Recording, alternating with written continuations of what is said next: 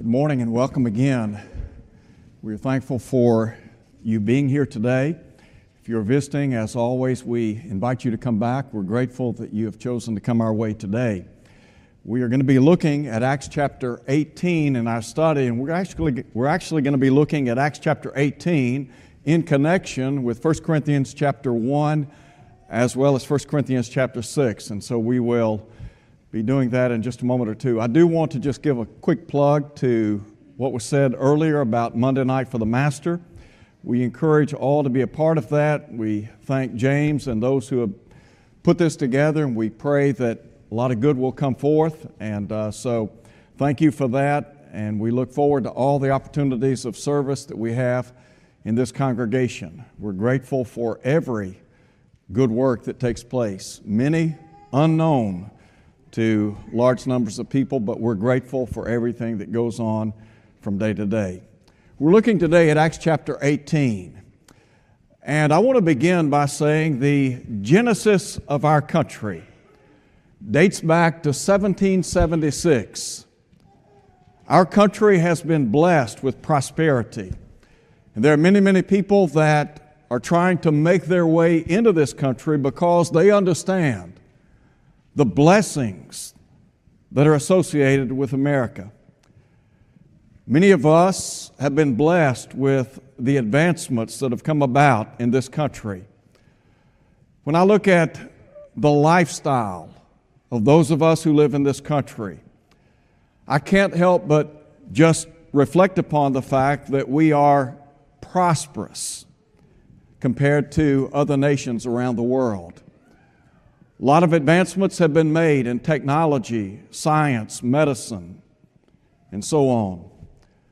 We have come a long way in this country, and I'm grateful for all of the advances that have eased our lives in this country.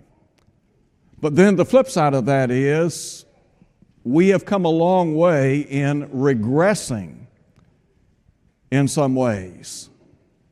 Morally speaking, this country is not what it once was. And there have been changes in our culture. Changes, some for the good, some not so good. But as I look at Acts chapter 18, the question comes to my mind. How do you change a culture? Let's just say a culture is moving in the wrong direction. How would you try to bring that culture back to where it needs to be? Acts chapter 18, I think, provides for us the answer to that question. And the answer is the gospel of Christ is what has the ability to change the landscape of a nation, a kingdom, a city, a state. The gospel of Christ changes people one person at a time. So with that in mind, let's look at Acts chapter 18 for a minute. I want to begin by talking about the time Paul spent in the city of Corinth. Now, Paul had been in the city of Athens, and Athens was renowned as an intellectual center in that day and time. Many people were very familiar with Grecian culture. Paul had preached and taught many people in the city of Athens. From Athens, he made his way to the city of Corinth. And Corinth, as you well know, was a city that had a lot of problems. As a matter of fact, the name itself became synonymous with immorality. And so, note if you would, beginning in verse 1. Now, Paul spends 18 months in this city, and he did an amazing work among the people there. A lot of folks benefited from the time Paul spent in the city of Athens. So let's just think for a moment or two about the friends and foes that he made in the city of Corinth. First, look at verse 1. Paul, as I said a moment ago, had departed from Athens and went to Corinth. And in Corinth, he found a certain Jew named Aquila, born in Pontus, who had recently come from Italy with his wife Priscilla. because Claudius had commanded all the Jews to depart from Rome. Now, Claudius was the reigning emperor from about AD 41 to around AD 54 or so. So, at some point in time, this edict had come forth, and all the Jews were to depart from Rome. Now, some have said that Gentiles had difficulty making a distinction between Jews and Christians. And so the Bible says, and he came to them. So because he was of the same trade, he stayed with them and worked. For by occupation they were tent makers. Let me just very quickly stress this thought. Aquila and Priscilla were people of conviction. We might say people of faith. Now, a lot of study has gone forth with regard to whether or not they were New Testament Christians. Nothing is said in the book of Acts about their conversion to Christ. Some have taken the position that they were still a part of the Jewish religion at this point in time. I tend to believe that they had been converted. If they were not converted at this point in time, then obviously the Apostle Paul made inroads because they do become Christians. As a matter of fact, you'll find that they journeyed with him on his missionary tour here. And then the latter part of the chapter, they pull a man by the name of Apollos to the side and teach him the way more accurately. So whether or not they were Christians at this point, up for debate, I tend to believe that they were. But nonetheless, their conviction and their craft. Paul was a tent maker, and Paul supported himself in many respects by engaging in this type of occupation. Paul makes the point in 1 Corinthians chapter 9 that he had the right to be supported as a gospel preacher by the church. But nonetheless, Paul spends some 18 months in the city of Corinth. His time there was not idle, but rather he was very productive. So now let's note, if you would, his foes. Look at verse 4. He reasoned in the synagogue every Sabbath and persuaded both Jews and Greeks. Now you remember when the Apostle Paul and Silas were in the city of Thessalonica. For 3 Sabbaths, they reasoned with those people out of the Scriptures. And they were pointing to Jesus, who is the Christ, that is, the Messiah. Same message in Corinth. In verse 5, the Bible says that Silas and Timothy had come from Macedonia. Macedonia would have been to the east of where Paul was at this point in time. Paul was constrained by the Spirit, testified to the Jews that Jesus is the Christ. But now look at verse 6. But when they opposed him and blasphemed, he shook his garments and said to them, "Your blood be upon your own heads. I am clean. From now on I will go to the Gentiles." So here we have opposition to not just the message, but also to the messenger. It's very difficult to separate the two, isn't it? I mean, you think about Jesus. Jesus and truth were woven together, were they not? There are some that try to somehow make a distinction between the Lord and His Word. Well, by the same token, Paul was preaching and teaching the gospel of Christ. He was a messenger of God with a divine message. And he realized that that message was absolutely imperative to get into the hearts and lives of people. And so here is Paul doing everything within his power to share the gospel with the people in the city of Corinth, just as he had done in his earlier missionary endeavors. Now, let's think for a moment or two about the truth that Paul shared with the people in the city of Corinth. Look at verse 7 now.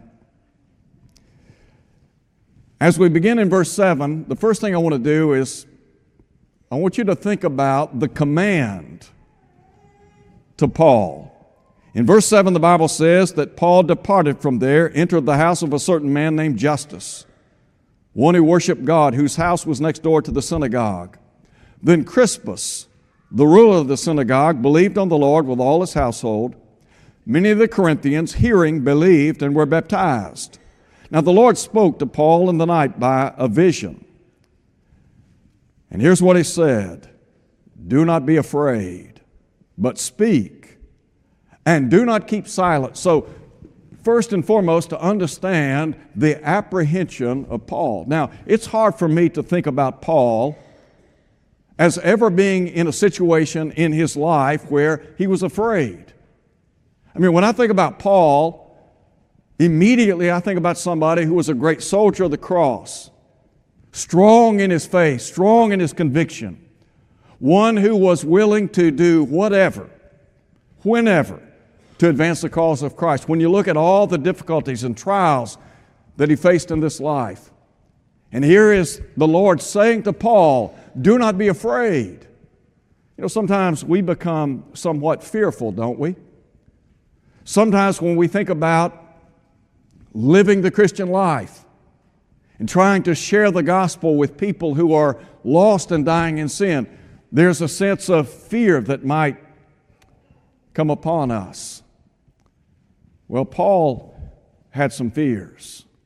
Jesus talked to people in the first century about the real problem of fear. Matter of fact, in Matthew chapter 10, when Jesus sent the apostles out, do you remember 3 times in that context he said, do not be afraid? And really what the Lord is saying here to Paul, Paul, I want you to stop being afraid. So, what that says to me is Paul was a human being, wasn't he? Paul was just like we are, clothed in human flesh. He had fears, trepidations. As a matter of fact, when he wrote to the church at Corinth, over in 1 Corinthians chapter 2 at verse 3, Paul recounts this very incident. He said, I was with you in weakness, fear, and much trembling.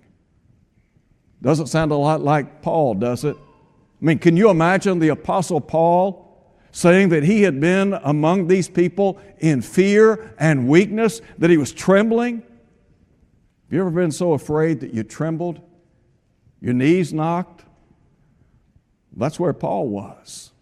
But now, note if you would, not just his apprehension, but the assurance. And I really like what the Lord said to him. Look at verse 9. Do not be afraid, but speak, and do not keep silent. Now look at verse 10. Here's Paul. He's among these people. He's in weakness. He is afraid.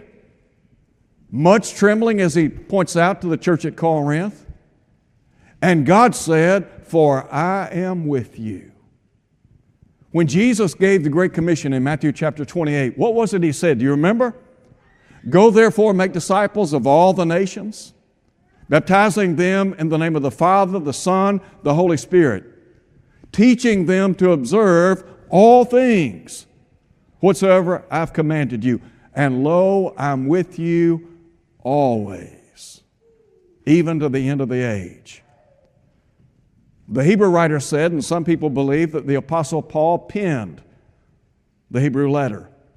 In chapter 13, verse 5, the writer there said, I will never leave you, nor forsake you, so that we may boldly say, the Lord is my helper.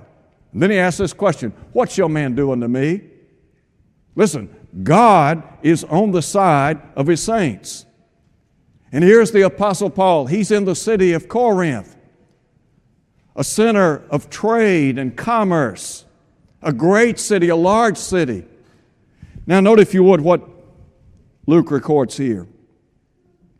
God said, do not be afraid, but speak, do not keep silent, for I am with you, and no one will attack you to hurt you. Assuring words. But now listen to this. For I have many people in this city. Do you know why God wanted Paul in the city of Corinth? I mean, you go back and you just go back and retrace his efforts. This is toward the end of his second missionary journey. And Paul has been to countless cities. He's had the opportunity to stand before many, many people. And God is saying, look, I have strategically placed you in the city of Corinth. and you're here for a purpose. It's true, you might be afraid, you might be fearful. You need to understand, though, number one, I'm with you, and number two, I have many people in this city. God recognized there were a lot of folks in the city of Corinth, and do you know what they needed? More than anything else, it wasn't to become more acquainted with some of the great philosophers of that day, but rather what they needed was Christ. They needed to know something about Jesus. And so here's the Apostle Paul in this great city among all these people. And God's saying, I have you here for a reason. So, the command, but now think, if you would, about the commitment. Here's really the question. Was the Apostle Paul faithful to the command? Well, let's just think for a moment or two about the focal point of his preaching and teaching. Back up, if you would, and look at Acts chapter 18 again. And you remember in verse 5, the Bible says that Paul testified to the Jews that Jesus is the Christ. So here's Paul, he's in Corinth, and he's talking to all these people. What do you think the focal point of his message was? Jesus Christ, the Son of God.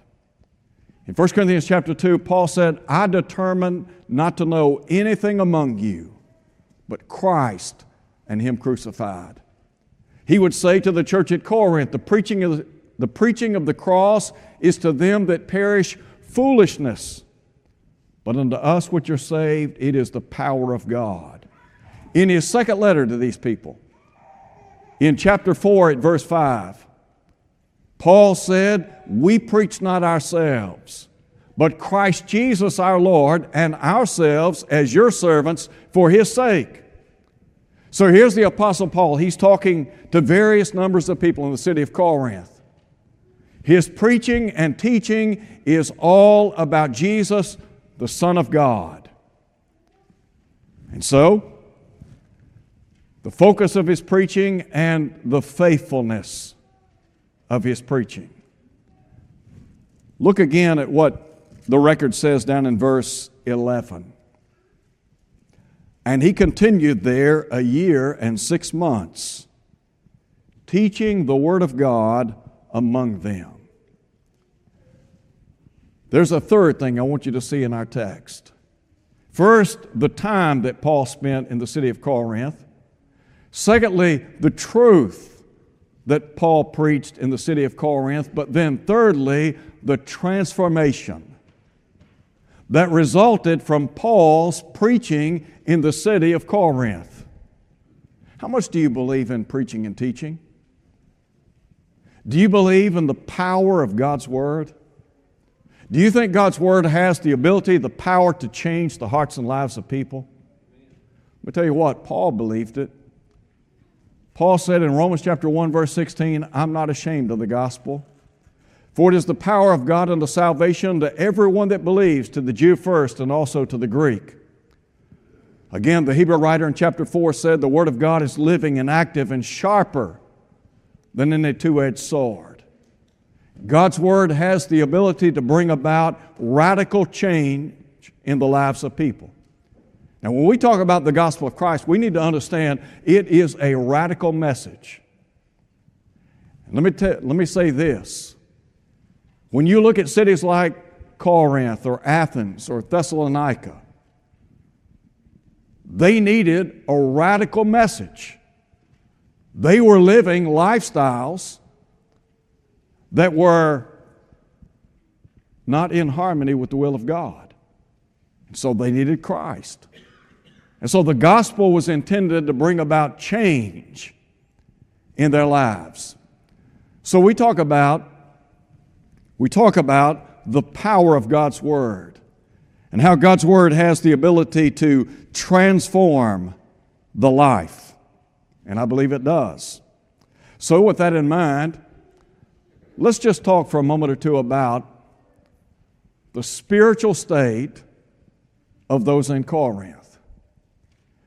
You remember in 1 Corinthians chapter 6, Paul said, "Know ye not that the unrighteous will not inherit the kingdom of God?"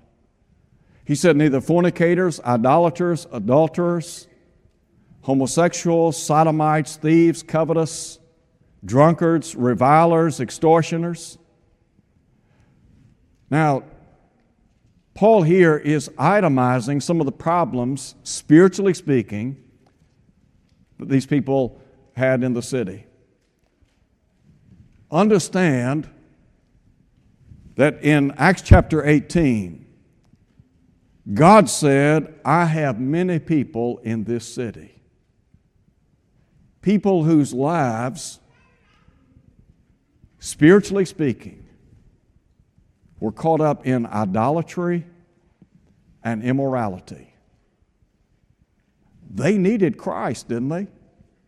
I mean, they were lost and dying in sin, because Paul said, "The unrighteous shall not inherit the kingdom of God." Paul said, "There's none righteous, no, not one. All have sinned and come short of the glory of God." The devil uses various tactics to enslave people in a life of sin. So here you have people who are enslaved to a life of sin. Well, what is it? What power has the ability to break the shackles of sin, the servitude imposed by sin? The gospel. That's it. And so Paul is in Corinth, and he's preaching to these people, and their lives are not what they ought to be. And so they need this radical message to make a difference in their lives. And so Paul says, let me tell you what.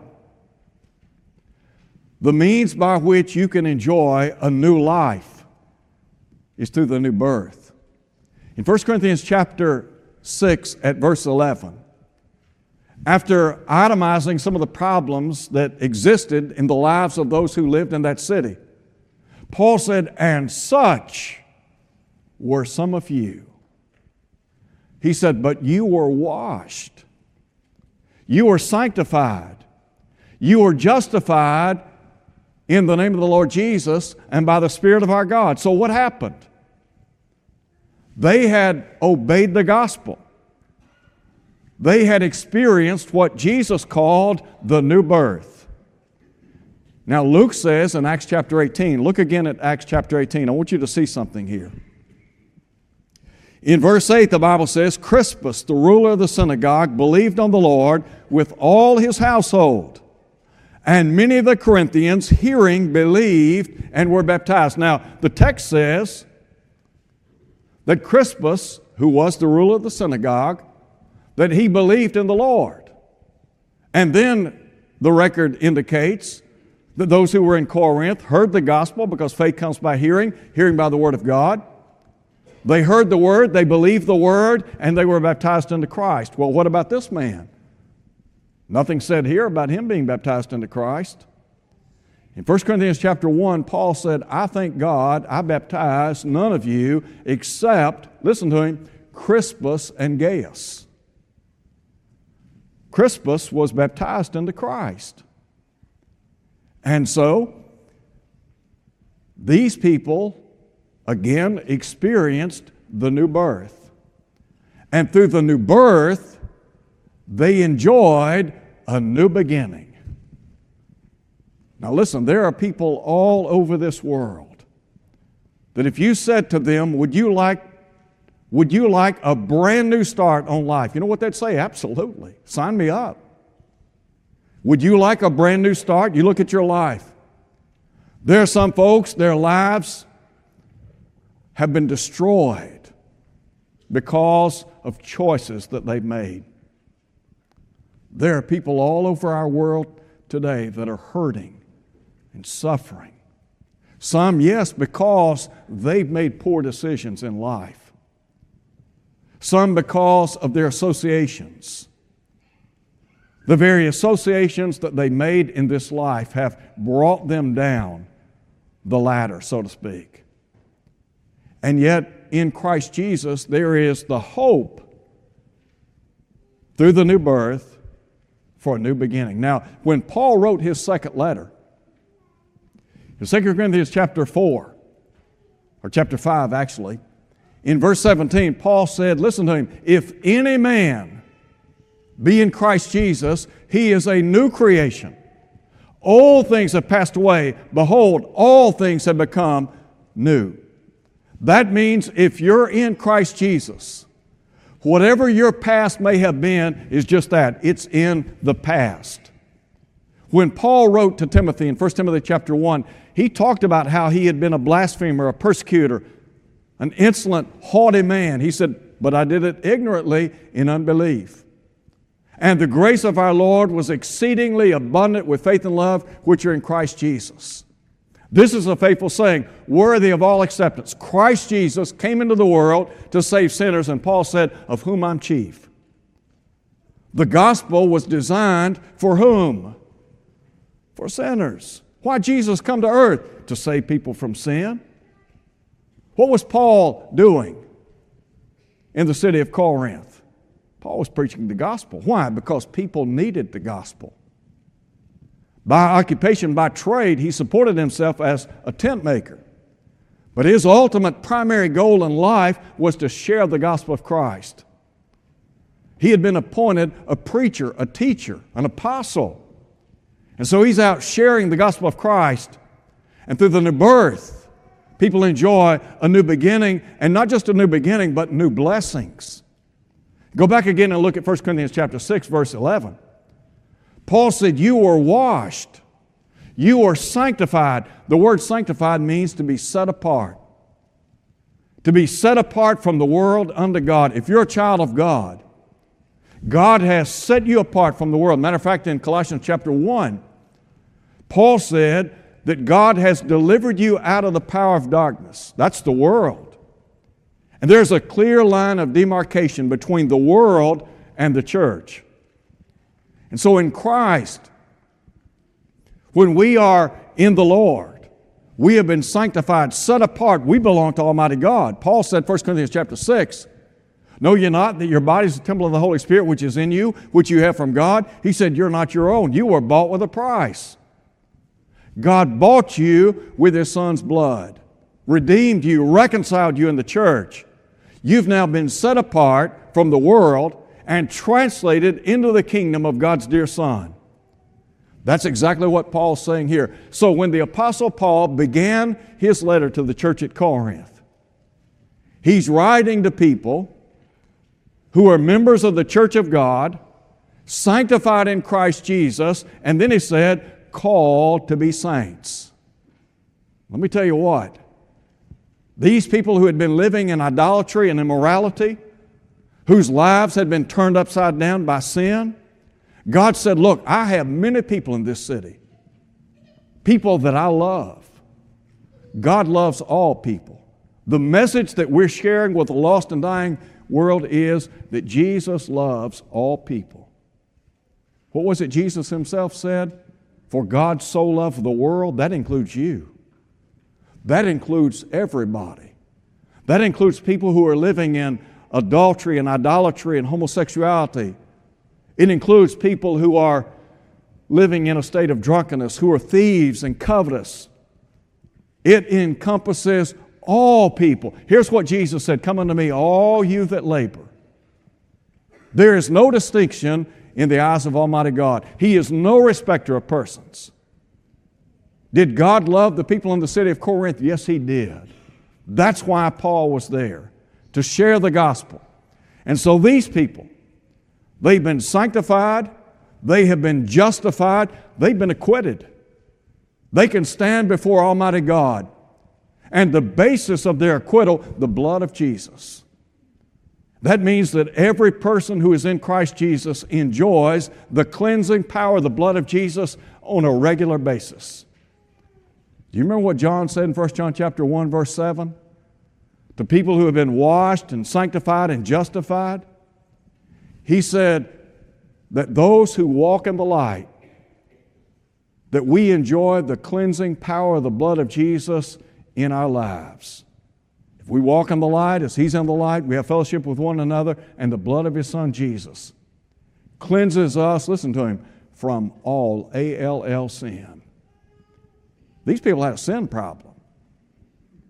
The people in Corinth and Athens and Thessalonica and Antioch and so on, they all had a common problem. The problem was sin.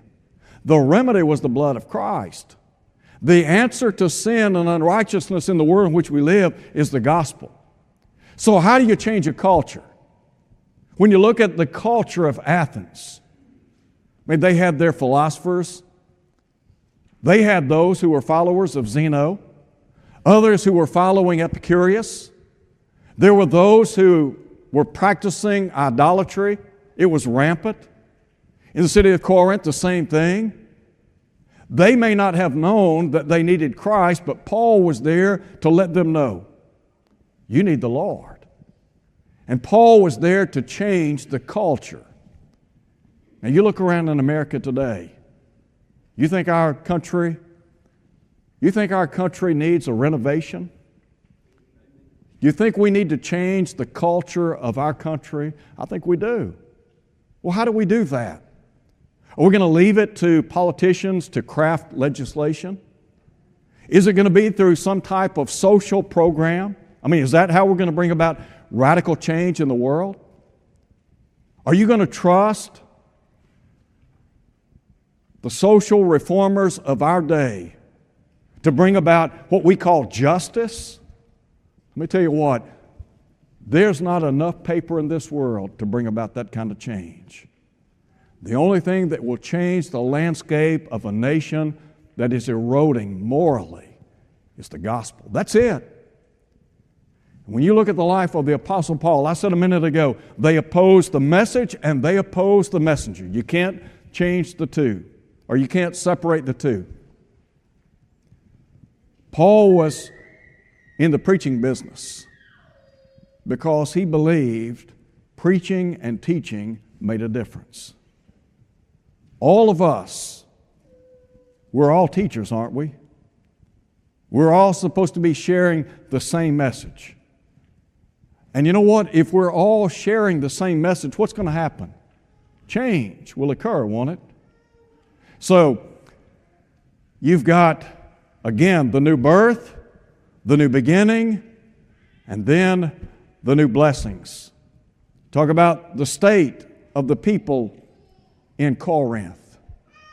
But there were saved people in Corinth. Why? Because they obeyed the gospel. If you're here today and you're not a Christian, and your life's not what it ought to be, you're not happy with where you are in life, you realize that change needs to take place. Well, let me tell you what, you're at the right place. And you can make the change today that will change your life forever. You go back and you look at the lives of people that had the opportunity to associate with Jesus. And tell me, did he make a difference in their lives? Yes.